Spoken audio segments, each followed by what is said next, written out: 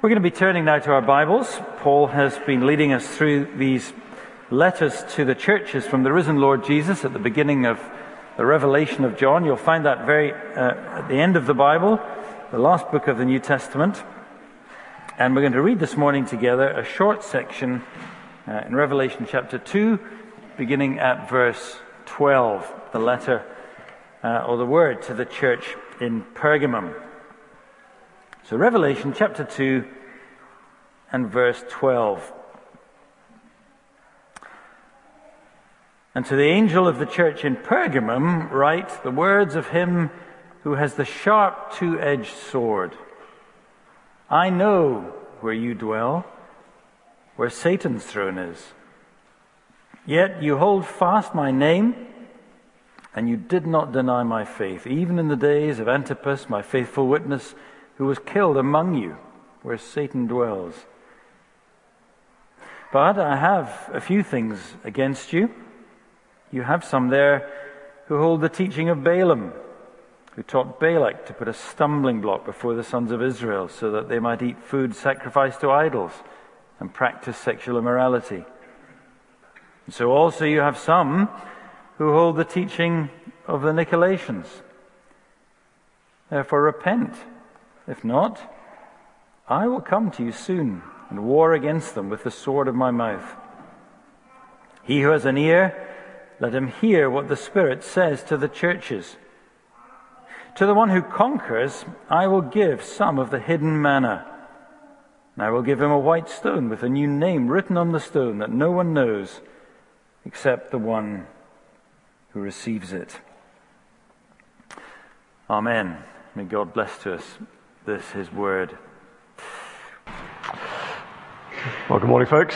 Please have your Bibles open and turn to that passage that Willie read for us earlier, Revelation 2, and looking particularly the verses 12 to 17, the letter to the church in Pergamum. Now, the city of Pergamum itself would have felt something of a pressure cooker for the Christians that received this letter back there in the first century. The city itself was a place of real learning. It had a remarkable library for those days, many, many volumes. It was a religious melting pot, home to several cults and gods. You had temples of Zeus, Athena, Dionysus, and others. And in addition to the great learning, the religious melting pot, it was a real center of Roman influence. The Roman Empire had a real stronghold there in Pergamum. Now, the first temple of the imperial cult was built there in Pergamum. It was also home to the Roman government for the whole region of Asia. So it was a real sort of melting pot of all these different influences and pressures. Someone described, if Ephesus, which we saw in the first letter, Ephesus was more like the New York of the time. Pergamum was its Washington, D.C. It was the hub of political influence. It's where all the key folk came to lobby and to press home and to influence the Roman authorities. Pergamum was something of a Washington, D.C. sort of place. Not easy, then, to be a Christian in that place at that time. You can imagine all the pressure coming from all the different angles on the church to bow to these various gods, to submit to the Roman imperial cult, to bow the knee to Rome. And the comparisons with the church today, particularly here in Scotland, are striking, aren't they? Glasgow is a melting pot of religions. Across the street, we have a massive temple for the Sikh community. Pluralism is the mantra of the day. Now, the government is hard at work to roll back Christian values and legislation. Loud and influential voices are calling for the religious liberties so long taken for granted to be curtailed. That is what we see all around us, isn't it? We feel the pressure in very real ways to compromise, to keep our heads well below the parapet, to go quiet on matters of our faith. We feel that pressure, don't we? And maybe that's how you're feeling now, but certainly in days to come, you will feel that pressure. Perhaps down the line, we will find ourselves in a very similar situation to the church here in Pergamum. As we've already seen in these letters to the churches, what Jesus says to these particular churches is of relevance to all churches and in every age. So the things that we read about in these different letters may not be appropriate right now in this church, but one day they will be. And so we need to listen to these letters very carefully, even if we don't think, that's relevant now, because one day it will be. And there'll be churches in this city, around the world, that are facing these precise issues right now. And the same goes for all these letters. And so these things may be true for us today. But if not today, then maybe in 2 years' time or 10 years' time. So some of what we see in these letters need to be absorbed today and locked away for future days. And some of what we'll see will be of immediate significance, I think. So 3 points we're going to think about in this letter to Pergamum. First, the first thing we see is the courage of the church commended. That's the first thing that is drawn to our attention, the courage of the church commended. Christ's church shines even where Satan dwells. That's looking at verse 13 in particular. And this shows us something of the immense challenges the church is facing there. Look what it says, verse 13, I know where you dwell, where Satan's throne is. Yet you hold fast my name, and you did not deny my faith, even in the days of Antipas, my faithful witness, who was killed among you, where Satan dwells. Jesus knows where his church dwells, and it is not comfortable territory, is it? Jesus describes Pergamum as where Satan's throne is. Start of verse 13. At the end of the verse, it's where Satan dwells. Pergamum was a place, Jesus tells us, where Satan reigned and where he dwelt. He was at home in that place. Satan was in the midst of that city, wielding his influence. Perhaps you've seen posters around the city emerging in the last few days. I saw 2 of them on the way in, and I think it's for some sort of computer game called Diablo, but you see on the thing it says, Welcome to Hell, Glasgow, and there's a sort of satanic image there. I've seen it all over the city. Now that's advertising a game, but perhaps it speaks more truth than it realizes. Because Satan is real.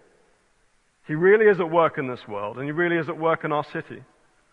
You don't need to look far, do you, to see evidences of his influence all around us. And likewise here for Pergamum. Jesus sees exactly what is going on, and that was a city where Satan reigned, where he dwelt. He was at home in that place. And this spiritual reality reflects in reality on the ground. As I mentioned, the city was home to several false religions and gods. It had a temple for emperor worship. You could see his influence in the city. And this would not have been a comfortable place at all for Christians who lived there, whose true king was Jesus and whose real home was heavenly. But even given the difficulties of the situation there in Pergamum, Jesus commends them, doesn't he? He says, yet, verse 13, yet you hold fast my name, and you did not deny my faith, even in the days of Antipas, my faithful witness who was killed among you. Despite all that pressure, despite all that's going on in the city, they held fast. They did not deny Christ. They had faced the sort of persecution that the church in Smyrna we saw last week was anticipating and preparing for. In that letter we saw Jesus equipping his church for the suffering, the imprisonments, the death that were to come. But it seems as if those sorts of things had already happened in Pergamum. A man, we're told, named Antipas was killed. He was a faithful witness to Christ, and he died for that witness. A man faithful unto death who would receive the crown of life. He was a man who refused to compromise, a man who refused to bow to the pagan gods of the season, the man who through his death, maybe made a wife a widow and children fatherless. Jesus commends this church for their faithful courage, their stand to remain loyal with him. This is a church with some backbone, right? One of their own has been killed for his faith. They held fast to Jesus' name. They refused to name any other name as Lord. Only Jesus is King. Only he can save. Only he is Lord. They had not denied their faith by yielding to the pressure of burning incense to the emperor. They refused to declare Caesar as Lord. They refused to do that. And how difficult would that have been? When everyone around you is saying, oh, just do it. Just say Caesar's Lord. You don't have to mean it in your heart. Just say it. Just utter the words. Just bow the knee. That pressure was very real. They lived faithfully, even in the place where Satan reigned and dwelt. You see, it is possible for Christ's church to live and to shine, even where Satan dwells. Just because a particular place is hard and difficult for the church or for an individual Christian does not mean that we should withdraw and go somewhere else. No, it is possible for a church, for a Christian to shine brightly with witness to Jesus, even in difficult places. It's difficult. It is difficult, but it's possible. You may be the only Christian in your office. You may be the only Christian in your team or your department. You may have to field difficult questions from your neighbors. But it is possible to hold fast to Jesus in those places.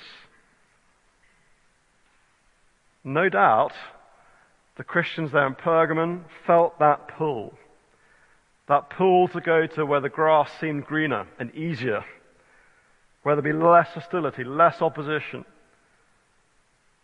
But how comforted they would have been to receive these words from the Lord Jesus. He knows, he sees, he commends them for standing firm. It's a difficult, difficult city to live in. But Jesus commends them for standing firm. He knew exactly the hardships they had faced. He knew exactly the pressures, and he commends for standing firm. It is possible for a church to live and shine where Satan dwells. It is possible for us to live and shine in this city where there is so much darkness, so much opposition. We can stand firm, and we must. Because the harvest is plentiful. There are many, many, many thousands in the city who need to hear the gospel of the Lord Jesus Christ. And we can stand firm. We can witness to Jesus. So Jesus commends the courage of the church. That's the first thing. Encourages them. There is a but, however. Look at verse 14. But I have a few things against you. So Jesus sees everything. He sees their faithful witness, but he also sees where they are struggling. He commends them for their faithfulness. He commends them. He encourages them. But he also seeks to correct. And our second point is this. The compromise within the church is condemned. The compromise within the church condemned. Christ's church must not tolerate compromise with the world. This is verses 14 to 16. So yes, the church there in Pergamum had stood firm with regards to the overt and hostile persecution, but it had failed to notice and arrest compromise within its own ranks. Worldly accommodation and compromise had gone unchecked in the lives of some within the church. It does not seem to be the case the whole church had gone off the rails, no. The whole church seems to be generally in the right direction, but there are some within. Just notice what it says. I have this against you. You have some there, verse 14, who hold the teaching of Balaam, who taught Balak to put a stumbling block before the sons of Israel, so they might eat food sacrificed to idols and practice sexual immorality. So also you have some who hold the teaching of the Nicolaitans. So there are some within the midst of the church who are going off track. It's not the whole congregation, not the whole church, but there are some. Some amongst their number. A group within, a few individuals within the church have compromised, but the church as a whole has failed to really tackle it. They've not grasped the problem. They've not dealt with it. But what is the issue? What is the nature of the teaching that was problematic? What is the teaching that seduced them? In what way are they compromising? What's the nature of it? Well, we're told that these folk were holding to the teaching of Balaam, who taught Balak to put a stumbling block before the sons of Israel. Now, this episode is a reference back to the Old Testament, and you can read about it in the book of Numbers. And it takes place as God's people are traveling through the wilderness on their way to the promised land, and at this point, they are near the nation of Moab. So they're in the wilderness, near this group of people called the Moabites. And the king of Moab, seeing this great group of Israelites on his doorstep, he seeks to destroy them. He wants them gone, fearing that they would invade his land. And so he recruited a pagan prophet named Balaam. And the king of Moab said to Balaam, look, this is a problem for me. I need you to call down curses upon these people. I want them gone. But that initial tactic of the prophet Balaam calling down curses, it failed. And so he turned to tactic number 2. And in the words of Jesus from our letter here in Pergamum, he put a stumbling block before the sons of Israel. So Balaam is there. He's been recruited and paid for by the king of Moab to try and destroy the Israelites. The curses don't work. Tactic number 2, he manages to get the men of Israel to eat prohibited food and to enter into sexual sin, and he did this by sending in the daughters of Moab into the Israelite camp in order to seduce the men to sin. So that is what happened. The women of Moab enticed the men of Israel into sexual immorality. You can read about it in Numbers 31. And it worked. It worked. You see, it wasn't blatant untruth and false doctrine that got the men of Israel into trouble. It was the beautiful women of Moab. And likewise here in Pergamum, the church had stood firm against the obvious and powerful false religions of Rome and all the gods. They'd even died for a refusal to compromise in those ways. But they had failed to notice and challenge a far more seductive threat that had crept in under the radar and unnoticed. A gentle and easy accommodation to some of the practices of the people around them had gone unchallenged. Perhaps they didn't want to be thought of as being too radical. And so they embraced a bit of unassuming religious pluralism. They partook in some of the festivals, they enjoyed food, sacrificed to idols, they turned a blind eye to sexual immorality. It would have been so very tempting for some there in Pergamum just to go along to the pagan feast, just to make your presence known. You're not actually there to take part, but you want to be seen. They were there at the annual festivities to Zeus, just to, show face, to keep up appearances.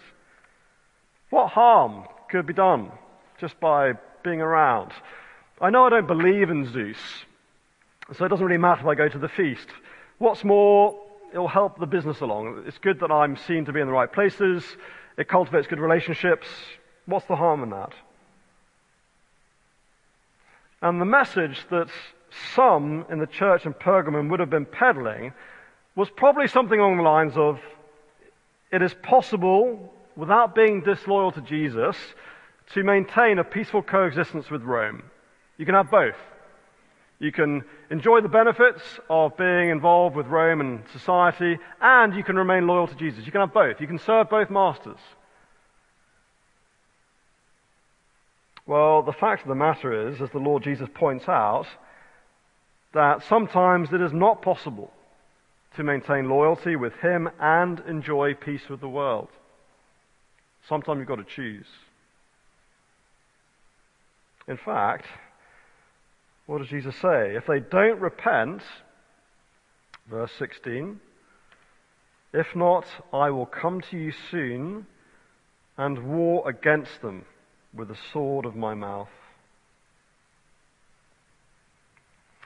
When in Moab, God's people should not have lived like the Moabites did. That's the issue with the story of Balaam.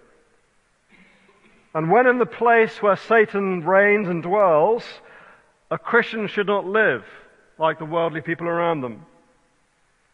So you and I need to consider, what are the pressure points today? In what areas are we tempted, am I tempted to go along with the world, to enjoy peace with the world at the cost of loyalty to Jesus? That was the issue here.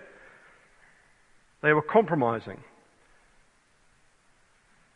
And particularly, we're told, it was in two areas of perennial temptation. And he names it here. End of verse 14.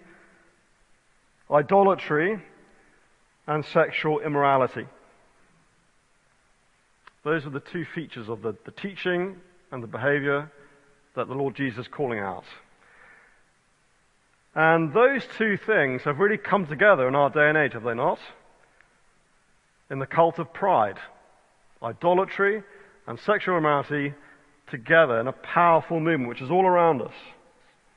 The Pride movement, which has been celebrated this month, it represents the ultimate idolatry of self. It is a fundamental rejection of God and His ways. It is all about self, isn't it, and self-definition. I've been reading a very helpful book about this. I think it's going to be our book of the month later on by Matthew Roberts. And he unpicks this for us in his book. And he quotes from a kids' movie called The Smurfs. And it's actually in kids' movies you find the essence of pride theology. And all the stuff we're seeing around us is articulated in its most concentrated form in a really catchy way. But in The Smurfs, one of the characters says to his son, it doesn't matter where you come from, what matters is who you choose to be. And that is the very essence of what we see around us. It's all about who you choose to be. And it's an intoxicating message. It's all around us. The call to be true to yourself, to define yourself, it's wrapped up in the most attractive packaging you could think of. And Disney pumps it into your living room. Our desires, and in particular our sexual desires, are how the Pride movement wishes for everyone to be defined. That is who you are. Will we seek peace with the world on that issue?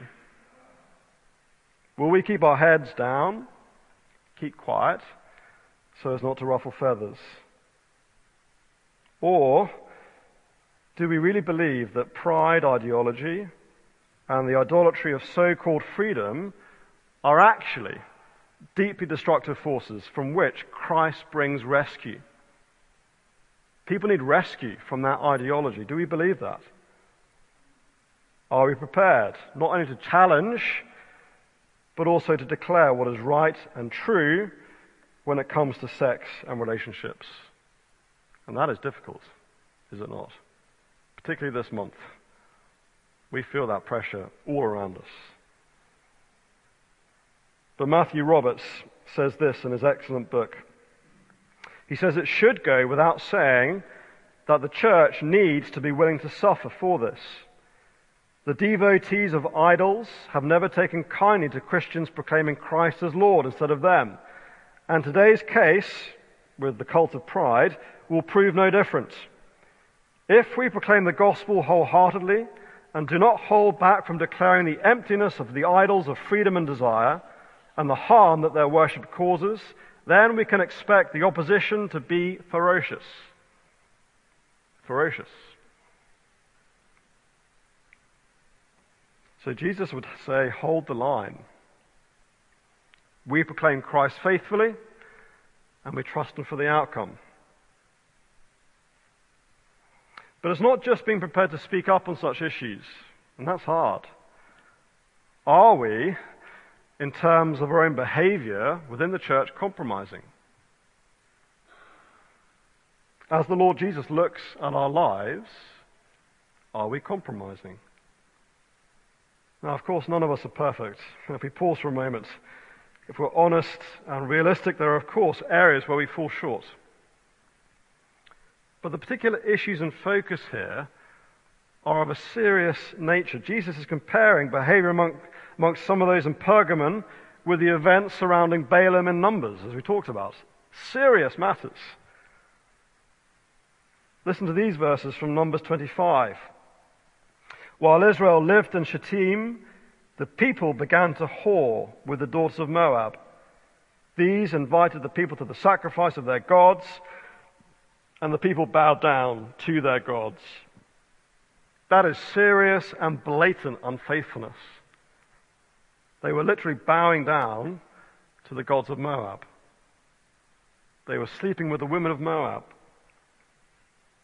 This is very in-your-face sort of stuff. And similar things seem to have gone unchallenged there in Pergamum.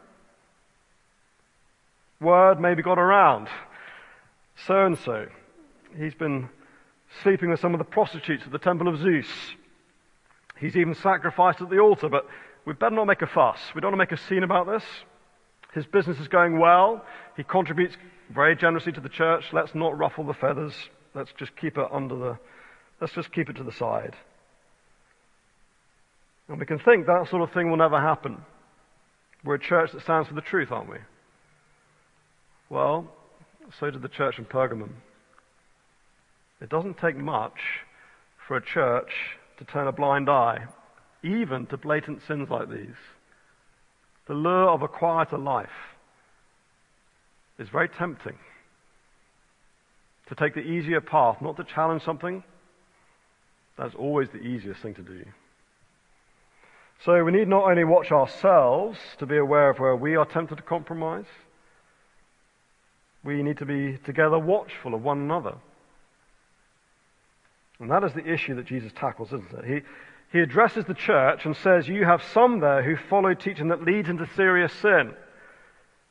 And he's rebuking the church for its failure to tackle them. It's a failure to hold each other to account. That's what Jesus is really putting his finger on. There are some in your congregation who are drifting, and it's your problem for not dealing with it. You have not grasped that nettle. You've not dealt with it. So it's not that we're to go around like Miss Marple trying to investigate things and looking for the slightest falling out of line. We're not to be heresy hunters like that. But when we do see a brother or a sister veering away from the Lord and his people, when we see them being seduced by the power of the world, compromising in certain ways, in particular regard to what we've seen here, sexuality and identity issues that are so pervasive, if we see someone beginning to drift in regard to those things, we don't just stand by. We don't sweep it under the carpet. We don't pretend we haven't seen. No, we must speak to them, mustn't we? We must address them, urge them to repent. But that takes courage. But Jesus does put steel in our spines, doesn't he? Because his warning is so severe. He says, if you do not repent, verse 16, I will come to you soon and war against you with the sword of my mouth. And that is a terrifying prospect, is it not? It is better for your wayward member, it's better for your wayward neighbor in the church, it is better to hear tough words from you than face the sword of Jesus' judgments. It is better. And we have a responsibility for each other, don't we? A responsibility to let the word of Christ dwell richly in us, that we would teach and admonish each other with all wisdom, and particularly for those in leadership, Pray for those who lead this church, that they would not leave unchallenged blatant compromise of the order that was going on here in Pergamum.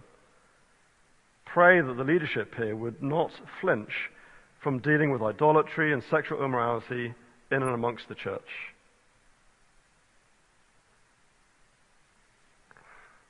And maybe this warning, if this call to repent, maybe this is for you this morning. Perhaps you are compromising in these very ways. And so if that's you, you must repent. You must repent. Repent today, this morning.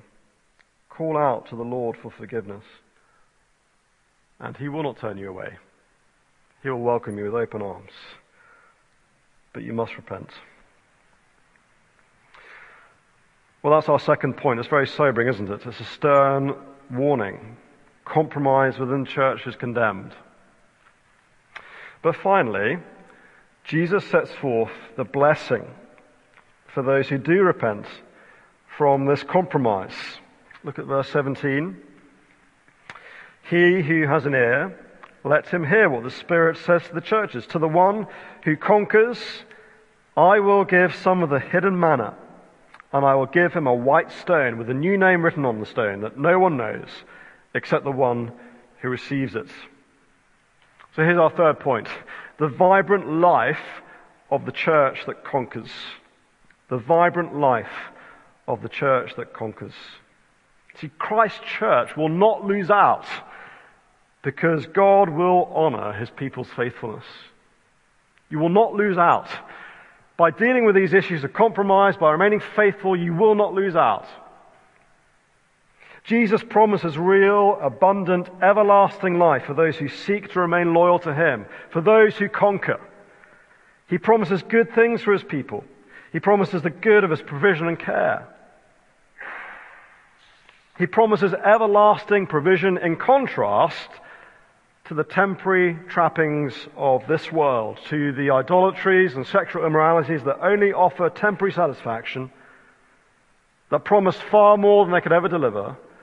Jesus, in contrast to that, promises things that will never fade, never run out. He promises them, verse 17, hidden manna and a white stone with a new name written on it. Now those need some unpacking. What's he talking about? Why are these things so good? Well, the hidden manna, Jesus promises, is in complete contrast to the food some have eaten in Pergamum, the food that was offered and sacrificed to idols. This is a different sort of food. The manna was provided to God's people during their wilderness wanderings. We've seen that in Numbers already with the issue with Balaam. But as God's people were wandering in the desert, God provided them with food, manna from heaven. And this hidden manna is a sustenance we can't see, it's hidden. And Jesus is referring to a spiritual feeding, and a feeding that his people won't enjoy in its fullness until the new creation begins with the marriage supper of the Lamb that we read about in Revelation 19. Jesus promises food that is far more enduring and real than the idol food they may be enjoying there in Pergamum. Though they refuse to eat that idol food, God will see to it that they don't go lacking. See, God is no man's debtor. And those who refuse to compromise in this way, He will feed with real, everlasting sustenance. And that was His promise to the people then, and today we know that what God offers us, what He promises you, is of infinitely more value than anything this world can provide. What He offers is of infinite longevity. It lasts forever, beyond death into everlasting life. The things of this world, the things they provide are only temporary. They're transitory. A momentary satisfaction which disappears and leaves a very sour, bitter taste in your mouth. See, the things that were tempting those in Pergamum were just not worth it. That's what Jesus is saying. I'll give you something far better. And so too for us. The things that tempt us around now They're not worth it, says Jesus. Don't do it. They will not satisfy. I've got something far better, manna, that will never fade or disappoint.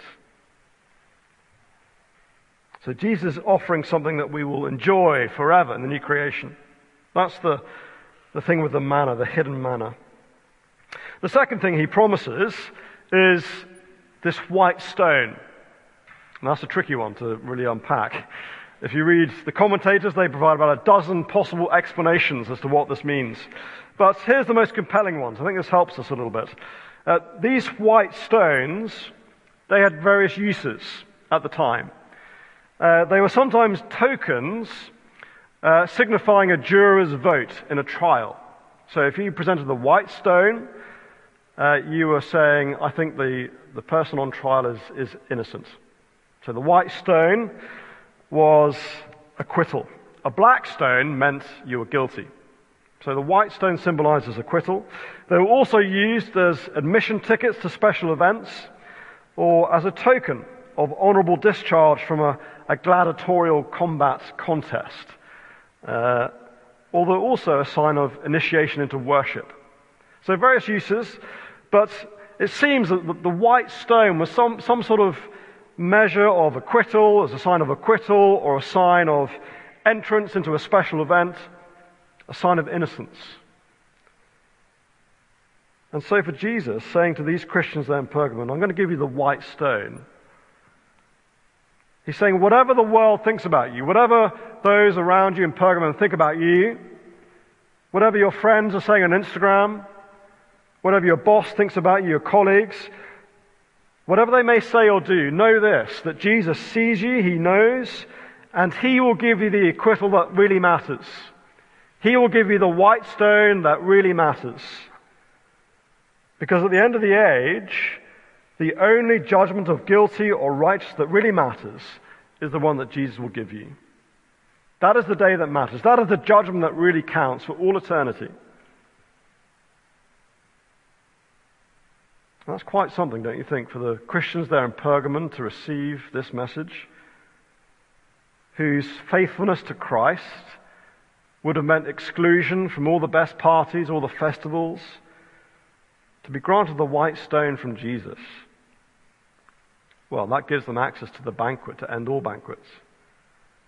That was something to cling to. He gives them a new name, a mark of genuine membership of Christ's new people, a guarantee of life everlasting in the new creation. And he gives it to all who trust in Jesus. It's not earned through merit, but it's through humble acceptance, through penitent faith and humble trust. See, Jesus holds out here at the end of this letter, he holds out great and abundant blessings, vibrant life for his people, for those who refuse to compromise, who refuse to bow to the cult of pride, to those who hold fast to his name. He holds out everlasting life. And these words are a great encouragement to us today, are they not? They would have been very encouraging to those in Pergamum. And they're encouraging to us. We stand firm for Christ now. We will not lose out. We will not lose out. Because there's more to this world than we see. There is an eternity to come. There is a judgment to come. And Christ will give us the white stone that on that day, that is the thing that counts, is it not?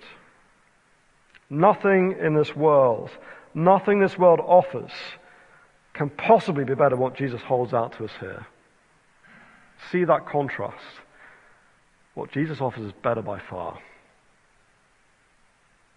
And so Jesus says to his church, don't compromise.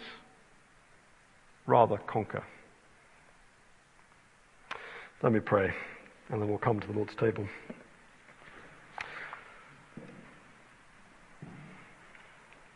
Father, we do thank you so much that you see everything. Lord, you see each one of us, you see our church, and Lord, you know the stands that we've taken. You know where we have sought to be faithful. You see that.